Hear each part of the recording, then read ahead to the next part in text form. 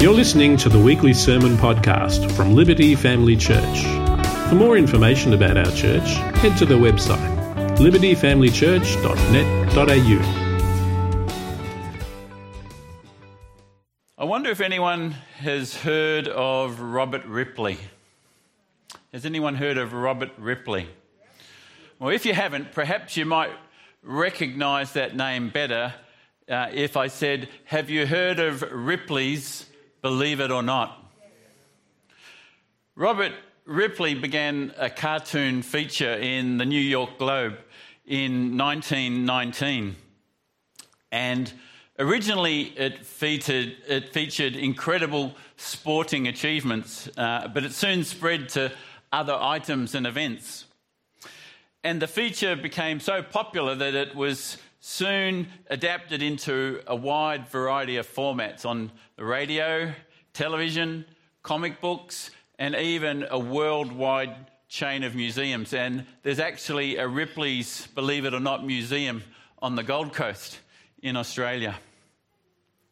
Ripley's success with Believe It or Not was based on bizarre items and events that were so strange and unusual that it caused the readers to question the truth of the claims.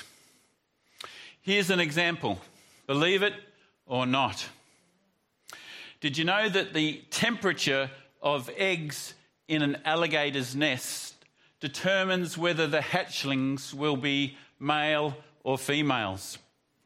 Eggs incubated above 90 degrees Fahrenheit will be male, and eggs incubated at or below 86 degrees Fahrenheit will be female. Believe it or not? Well, it's true, and maybe that's why the males are hot-tempered and the ladies just chill.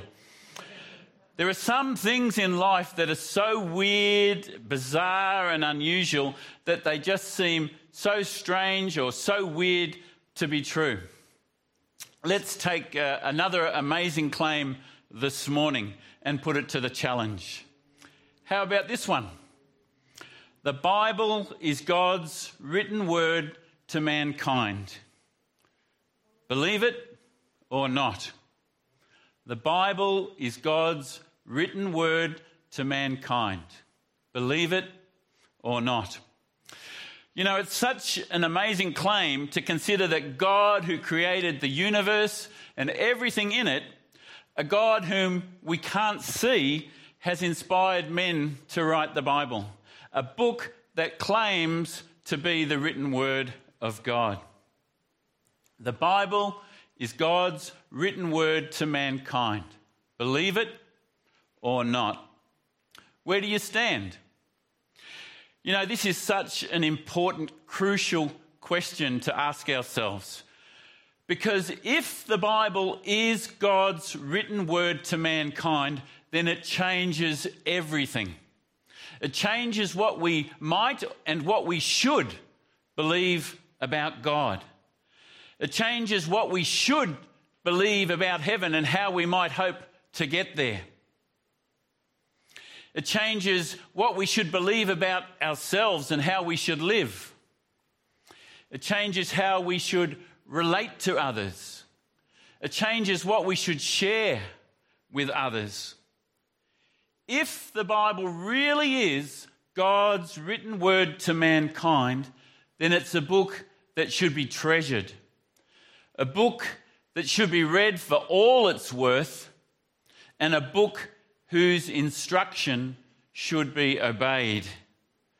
So is the Bible really God's written word to mankind? Is there any proof? Well, this morning I want to briefly list just a few reasons to support this claim that the Bible is the written word of God. And it's a short list that I like to have in the back of my mind, but also in the front of my mind, because it can either help to establish your faith or strengthen your faith in the Bible and the Saviour that it proclaims, but it can also increase our confidence and boldness to share the Word of God and our Saviour with others. So let's consider this matter together this morning. The Bible is God's written word to mankind. Believe it or not. Well, first of all, what is the Bible and where did it come from? The English word Bible comes from the Greek word biblio, which means book.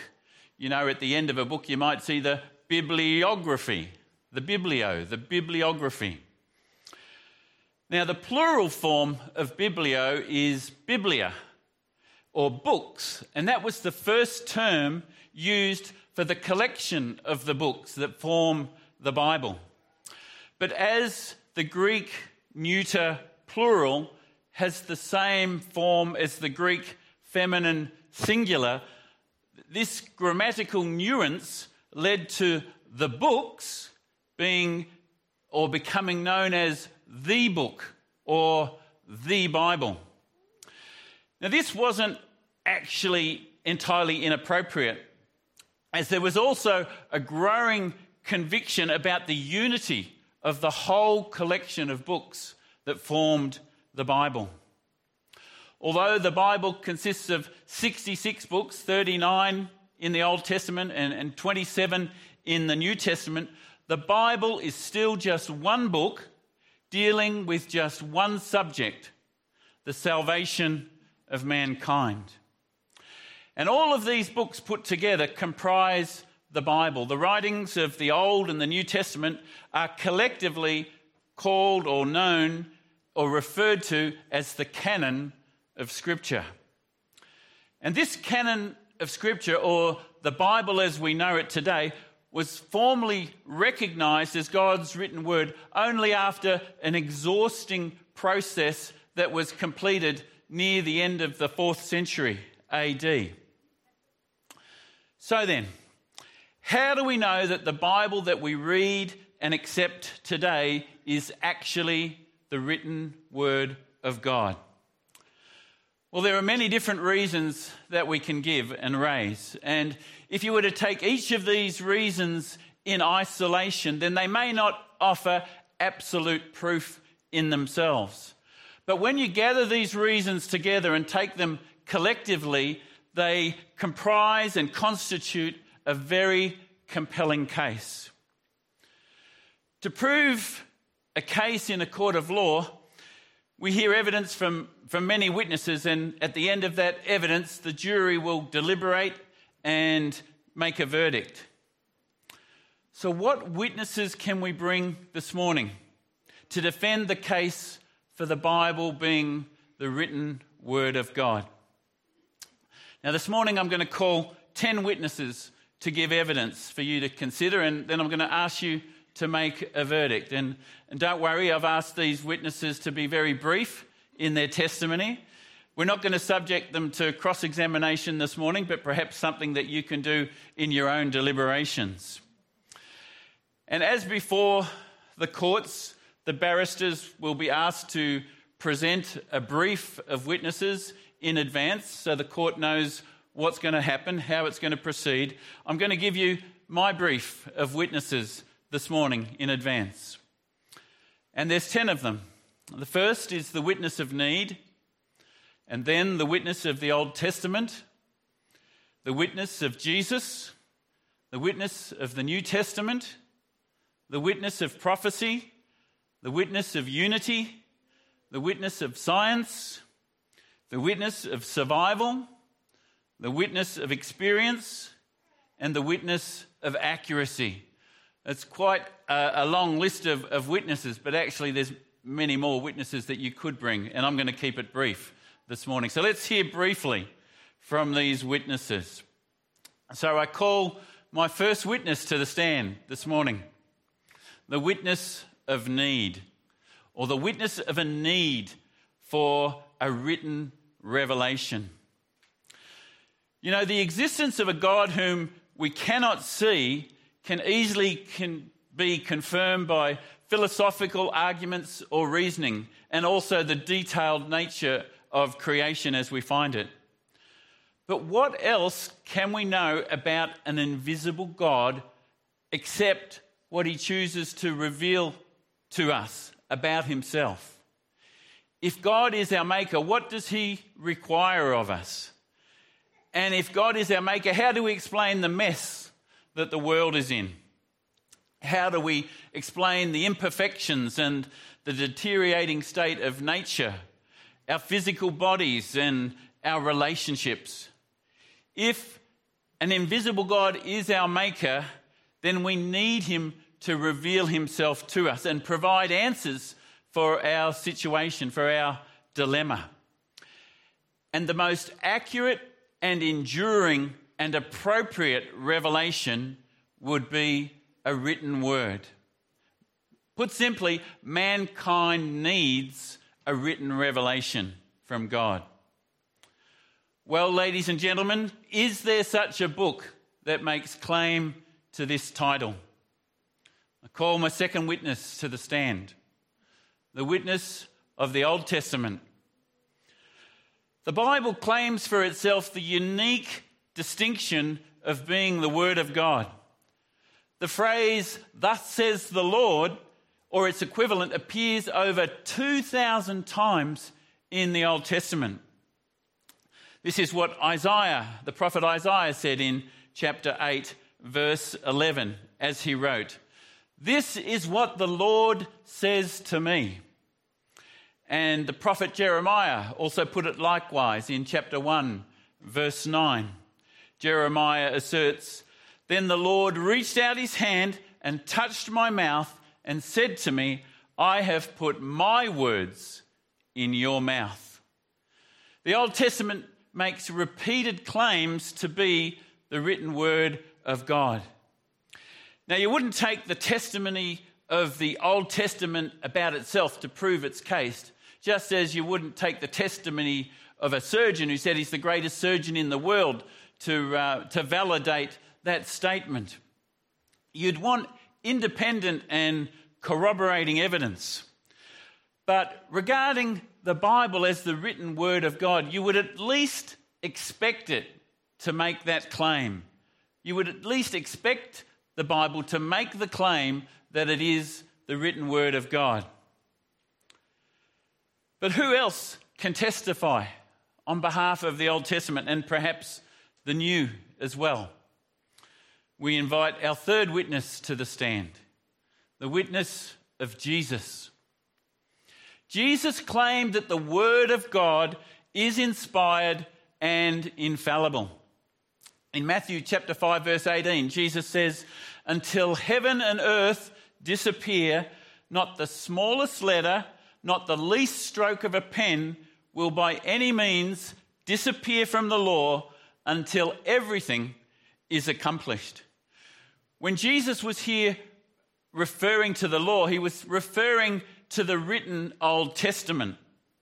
And the use of the terms the smallest letter or the least stroke of a pen indicates how highly Jesus regarded the Old Testament. In many instances, Jesus reiterated his belief in the infallibility of the Old Testament scriptures. For example, Jesus says in Mark chapter 7, verse 13, when he was answering some of his opponents, "Thus you nullify the word of God by your tradition that you have handed down." And another example recorded in John 10, verse 35. "If he called them gods to whom the word of God came, and scripture cannot be set aside." So Jesus accepted that the Old Testament scriptures were in fact the written word of God. Jesus viewed the scripture as verbally inspired and wholly trustworthy. And to deny his view is to deny his person. And to accept his person is to accept his view of scripture. Jesus claimed to be God, the Son of God. The Old Testament scriptures and prophecies pointed to him. His perfect life and miracles reflected the love and the power of God, and his death and resurrection confirmed his identity as the Son of God. If you believe that Jesus is God, whom he claimed to be, then you must accept his view of Scripture.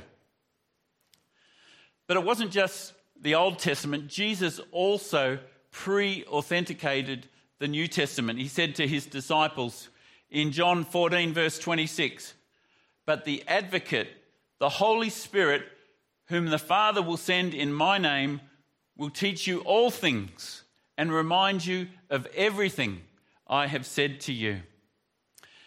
Now, Jesus taught his disciples for 3 years before his death and his resurrection. And these disciples were the apostles sent out by Jesus and aided by the Holy Spirit to establish the foundational teaching of the New Testament church. And regarding that foundational teaching of the church, the Apostle Paul in Ephesians chapter 2, verse 20, said that the church is founded on the foundation of the apostles and the prophets, the writers of Scripture, with Christ Jesus himself as the chief cornerstone. Now, apart from these apostles, other New Testament writers were also later authorized by Jesus, such as the Apostle Paul, or writers authorized as taught by the apostles, people like Mark, Luke, and James, and possibly Barnabas, if he was the writer of the book of Hebrews. So considering Jesus' pre-authentication and authorization of these writers, we now call our fourth witness to the stand, the witness of the New Testament. The New Testament writers also accept that the Scriptures, both Old Testament and New Testament, are the written Word of God. The New Testament writers assert that the Old Testament prophets spoke and wrote the Word of God. The writer of Hebrews, for example, in chapter 1, verse 1, says, "In the past, God spoke to our ancestors through the prophets at many times and in various ways." And New Testament writers like Matthew also spoke of the Old Testament prophecies concerning Jesus Christ as in this way. In Matthew 1, verse 22, Matthew said, "All this took place to fulfill what the Lord had said through the prophet." And he was referring to the prophet Isaiah and God calling his son Jesus out of Egypt. Matthew, like Jesus and the Jews of the day, believed the Old Testament to be the written, infallible Word of God, accepting on every hand the testimony of the writers that what they said was what God said.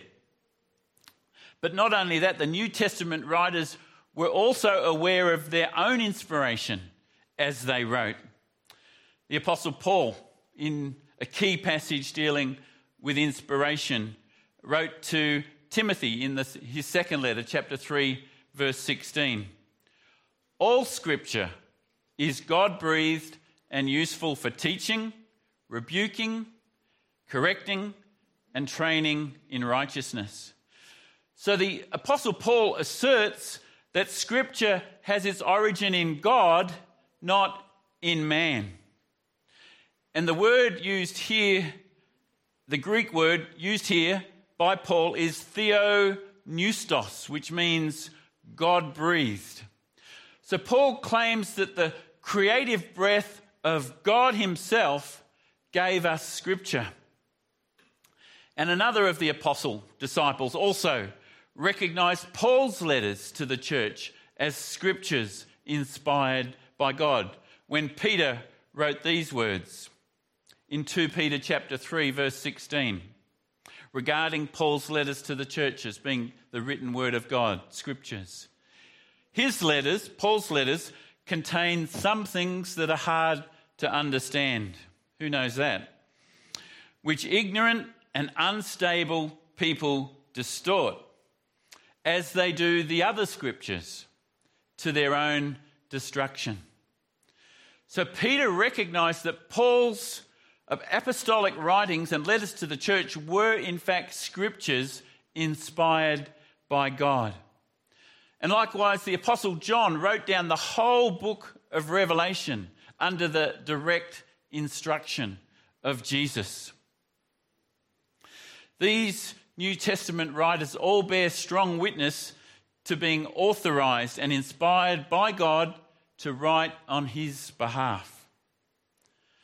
Now, the Bible declares that a true prophet who speaks or writes on behalf of God is one whose prophetic words are fulfilled.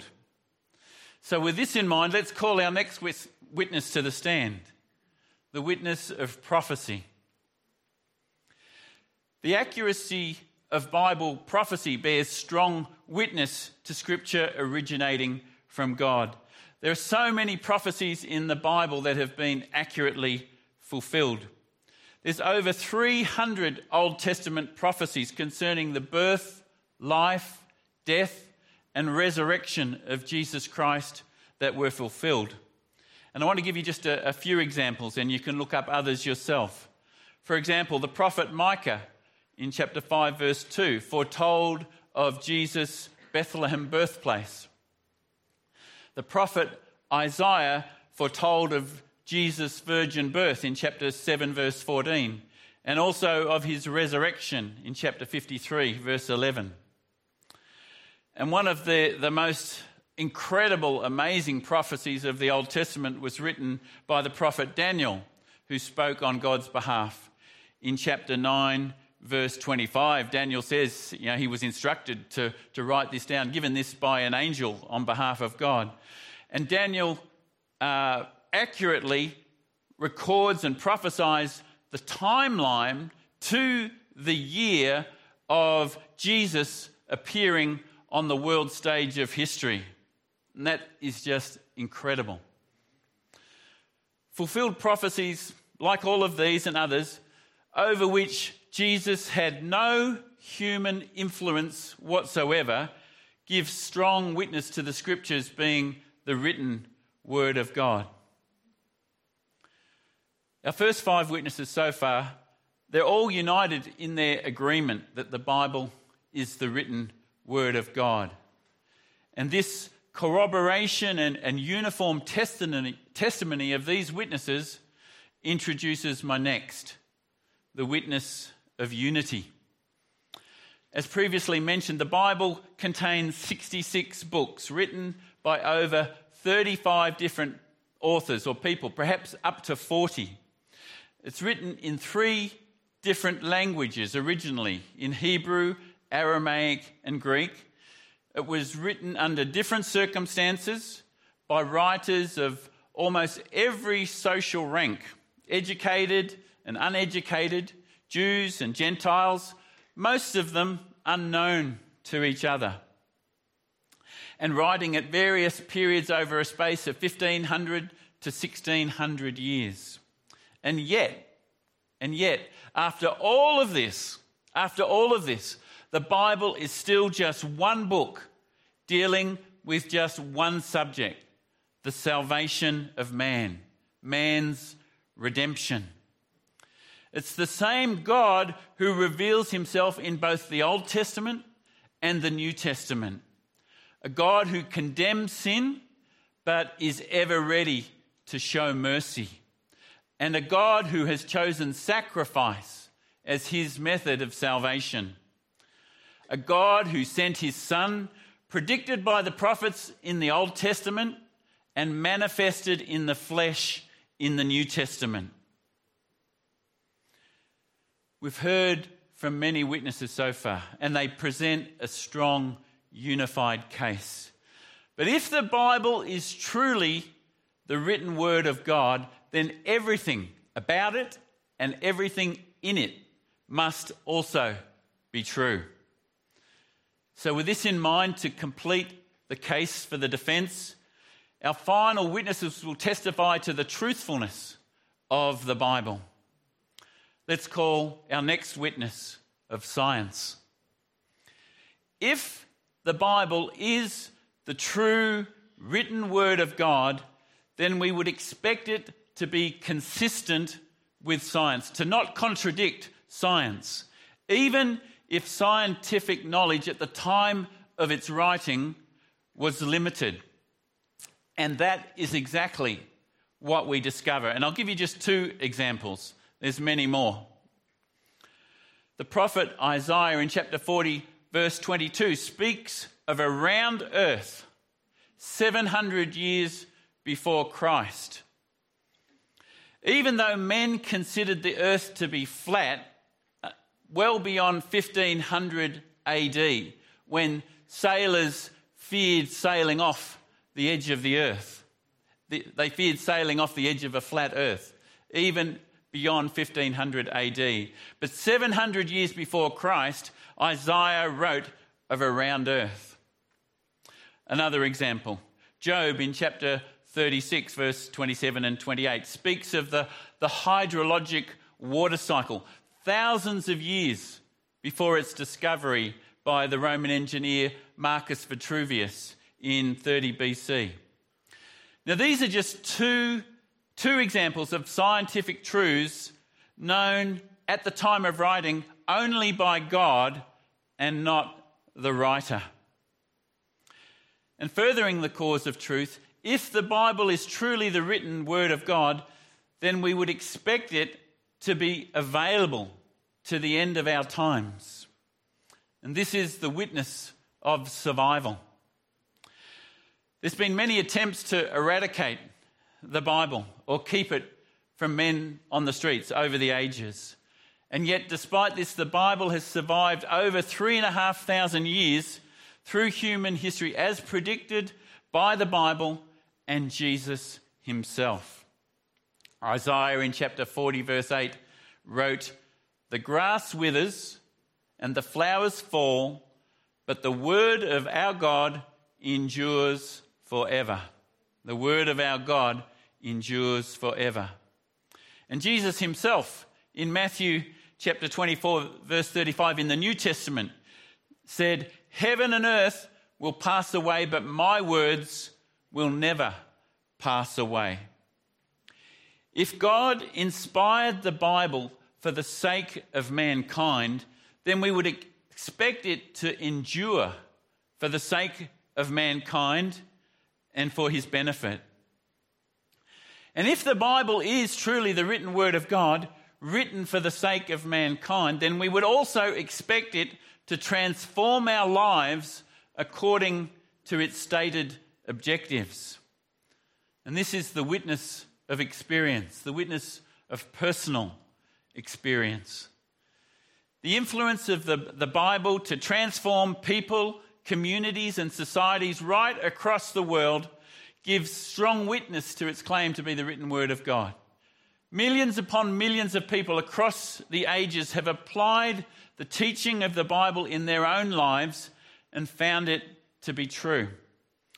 It's not that the Bible has been tried and found wanting, but rather far too often the Bible has been wanted and not tried. Wherever the Bible has been applied personally or in community or in society, it's brought great benefit. And put simply, the Bible works. And why does it work? Because it is the written word of God who knows and understands what works for us because he made us, he created us. And finally, our last witness to the truth is the witness of accuracy. The witness of the factual accuracy of the Bible. If the Bible is written by a perfect God, then its facts and details also must be perfectly true. And confirmation with archaeology, dates, kings, countries, and cultures all bear this out. What we read in the Bible relates accurately to the history of mankind and the secular recorded history of mankind. Archaeological findings and secular historical records line up with the biblical record. The Bible's not some fanciful, fictional storybook. It's not some opium for the masses, No, the Bible is a real-life historical account of God's involvement in the history of his creation. Accurate in all of its details, God's written word on which we can have a full assurance of faith.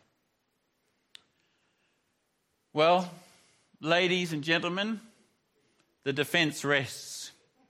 There's a lot more that we could say, but I'm going to rest. And you probably need a rest too. Well, what's your verdict? Is the Bible the written word of God? We've considered a range of different evidence and arguments this morning. And maybe you need some time to deliberate, to consider the evidence before you make and deliver your judgment, your verdict. If that's the case, then take the time, evaluate the evidence, and make your own decision. But my suggestion to you this morning is that the evidence does stack up, and we can put our trust in the Bible as the written word of God. Our faith depends on it, our future depends on it, and the future of our neighbours depends on it. So I encourage you this morning to be bold and courageous and stand upon the written word of God with confidence. Read it for all it's worth. Treasure it and follow its instruction for your own good. And be bold and confident as you share the word of God and the Saviour, Jesus Christ, whom it proclaims. God bless you. And let's pray and let's give thanks that he has revealed himself to us. Heavenly Father, though we can't see you, we come to you in faith this morning, knowing that you exist and are a rewarder of those who seek you out. God, we thank you that you haven't left us floundering in the dark, even though we cannot see you fully as yet because of our sin and the fall of mankind. But we thank you that you have revealed yourself. You have left us your written word upon which to rely.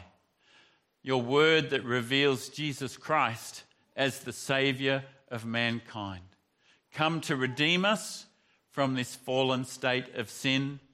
And thank you that your written word gives us hope and confidence in the things to come, the life to come, that we can have confidence that death will have no hold on us at all, that we will live in eternity, and then we will see you face to face and know you then, just as now we are fully known by you.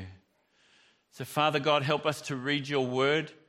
We pray, Holy Spirit, that you will illuminate the word and help us to understand it. And Holy Spirit, give us a confidence and a boldness to stand upon your word and to share the Saviour that it proclaims with a needy world. We ask in Jesus' name. Amen.